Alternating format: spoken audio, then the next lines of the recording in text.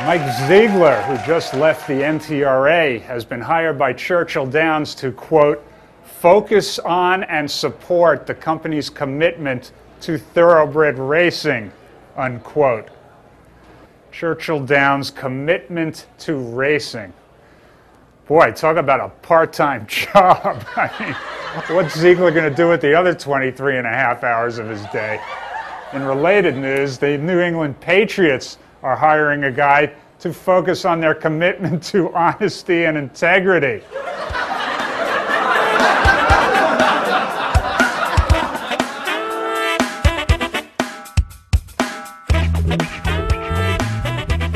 And welcome back to Lenny's Place. Hey, it's 2015. Let's see, what have we missed during our holiday break? Pretty much nothing. We had the Eclipse Awards. Bayern not voted in the top 2 for Horse of the Year. How'd that happen? I'll tell you how it happened. The Breeders' Cup Classic has become absolutely irrelevant as far as Horse of the Year goes. The race was supposed to be the final exam, carrying the most weight as we grade horses. It's turned into a pop quiz. Since 2007, when Keeneland won the Classic and Horse of the Year, look at what's happened. The next year, Keeneland got buried in the Classic and still won Horse of the Year. 2009, Zenyatta becomes the first filly to win the Classic and loses Horse of the Year. 2010, Zenyatta loses the Classic and wins Horse of the Year. 2011, Drosselmeyer, who won the Belmont, wins the Classic and still loses Horse of the Year.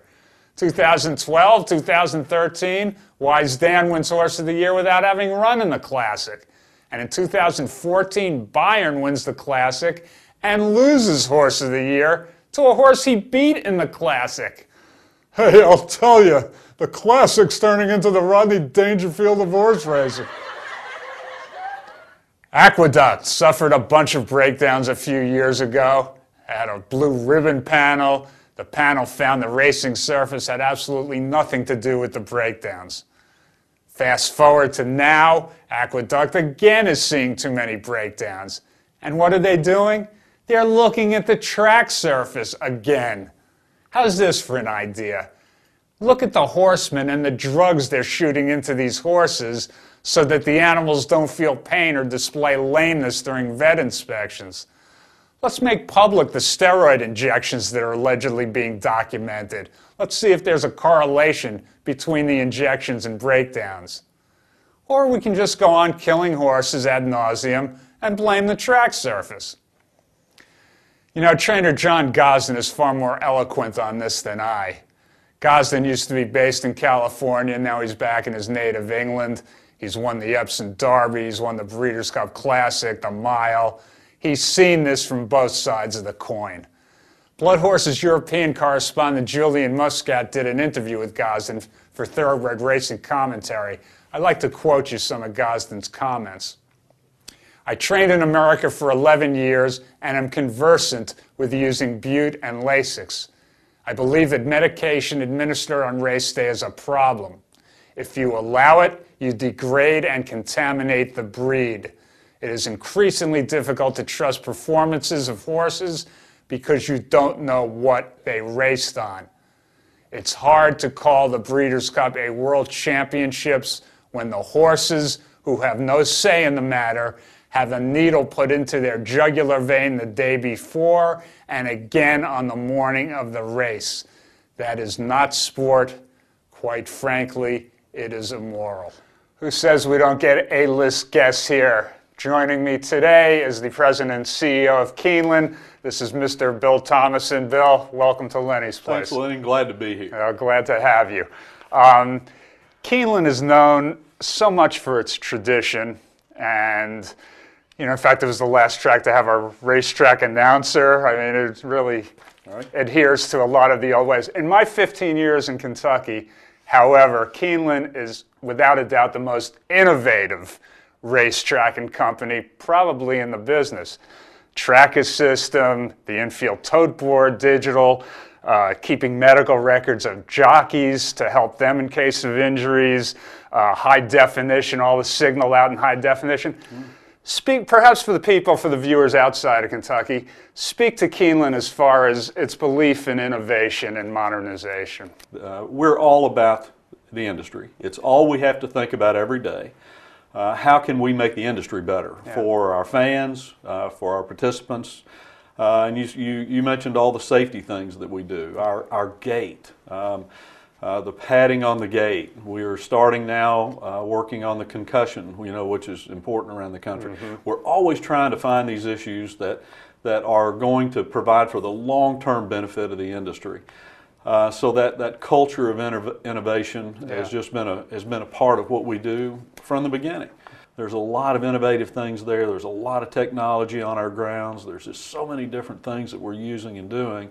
So we connect with our young fans. We connect, making it useful for our horsemen who are there for the sales and different things, and our race day apps and all the other things that we do.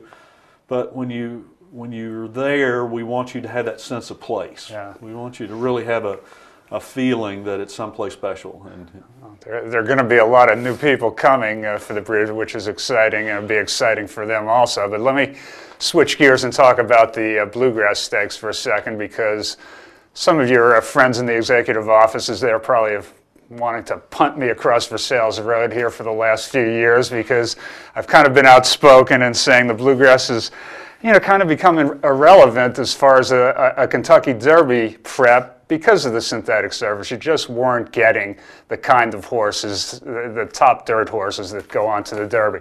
Bluegrass this year, back to dirt, $1 million purse, up from $750,000, which, more importantly though, moving it ahead a week in the schedule also to bring it 4 weeks out from the Derby. Tell me about, do you anticipate much more of a Derby buzz around the Bluegrass this year and going forward? There already is a much more of a buzz about it. When we first started talking about it, the anticipation. I've had so many of our great horsemen, especially who have farms around here, who really want to come back, and they wanted to be here. But there were all of those things you just said, and the truth kind of hurts, Lenny. We weren't ever really mad at you, but because it was the way it was. There were a number of factors. So it was the 3 weeks before there was a problem. The surface was a problem, and being able to, we're proud of the surface, the safety, and we weren't going to make any more changes until we were convinced that we were going to have this new generation surface that was going to be safe for our athletes, which we feel very good about. Everything that happened in October tells us we got a great racetrack. We got a great surface. The horsemen loved it. The horses loved it. And there's a tremendous buzz about it because people want to come here. They want to come here and see their horses, see them racing where they were born and raised.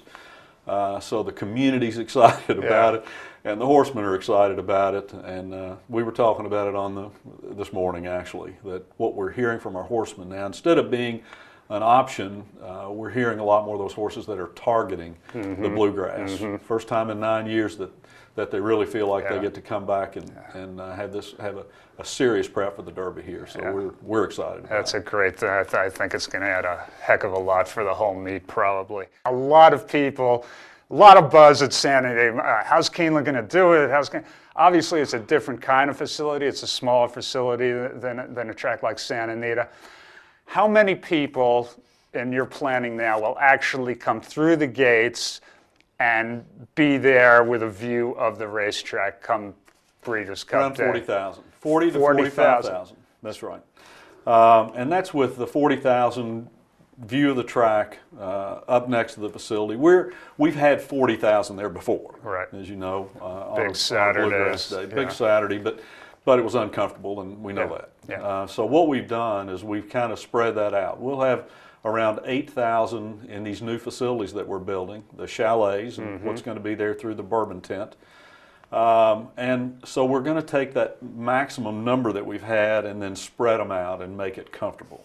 So everything in there, everything's going to be ticketed. Every part of the facility, we're going to utilize the whole grounds, though. Right. Speak to that. People who don't get in the gate can still. They'll still have a great experience. The Hill has been just a great phenomenon. We're going to have big screen televisions on what we call the Hill up by the entertainment center. utilizing the entertainment center itself. The meadow, which is where we have the hillside that's right beside the entertainment center, which will have a big screen television. Keeneland, by the way, has the nicest parking lot in the history of the world. But go ahead, that's where all of these things are that Bill's talking about. So there's so many places that people are used to that they're going to be able to be there. They're going to be able to be a part of the experience. Yeah. We've got the November sale, which happens the Monday after the Breeders' Cup's over. So the sales grounds are going to be set up so that people, when they're there looking at horses, and for our grooms and consigners and people who are working and want to go back and forth even to the races and to the sales to see all these great horses that are going to be in here. We're going to make that incredibly convenient for them to be able to do. So there will be viewing options down in the sales grounds area actually. So a lot of different opportunities and a lot of different places, and it's going to be organized differently than what it's been in the past. We've got great transportation plans for people to be able to park in a couple of places, Cox Street downtown and the horse park, and come in on buses. And that's the way you're going to want to come. Most important question, is there a seat for me in the Bourbon Experience? Oh, absolutely. Okay. There's going to be a lot of great places that you're going to want to be in. Then there'll be we're kicking you out of the track experience, which comes after that. It may just be one of those places that you may see me hanging out. I've got to make sure that that's all done right. Well, we're very glad that you came and hung with us today. Thanks for coming in. Thanks, Luke. We want to thank Bill Thomason. We want to thank our viewers. We'll be back with you in 2 weeks. We're going to have some really exciting sponsorship news. I'm afraid you're going to be stuck with me for the next year. Anyway, see you then. Thanks for dropping by Lenny's place.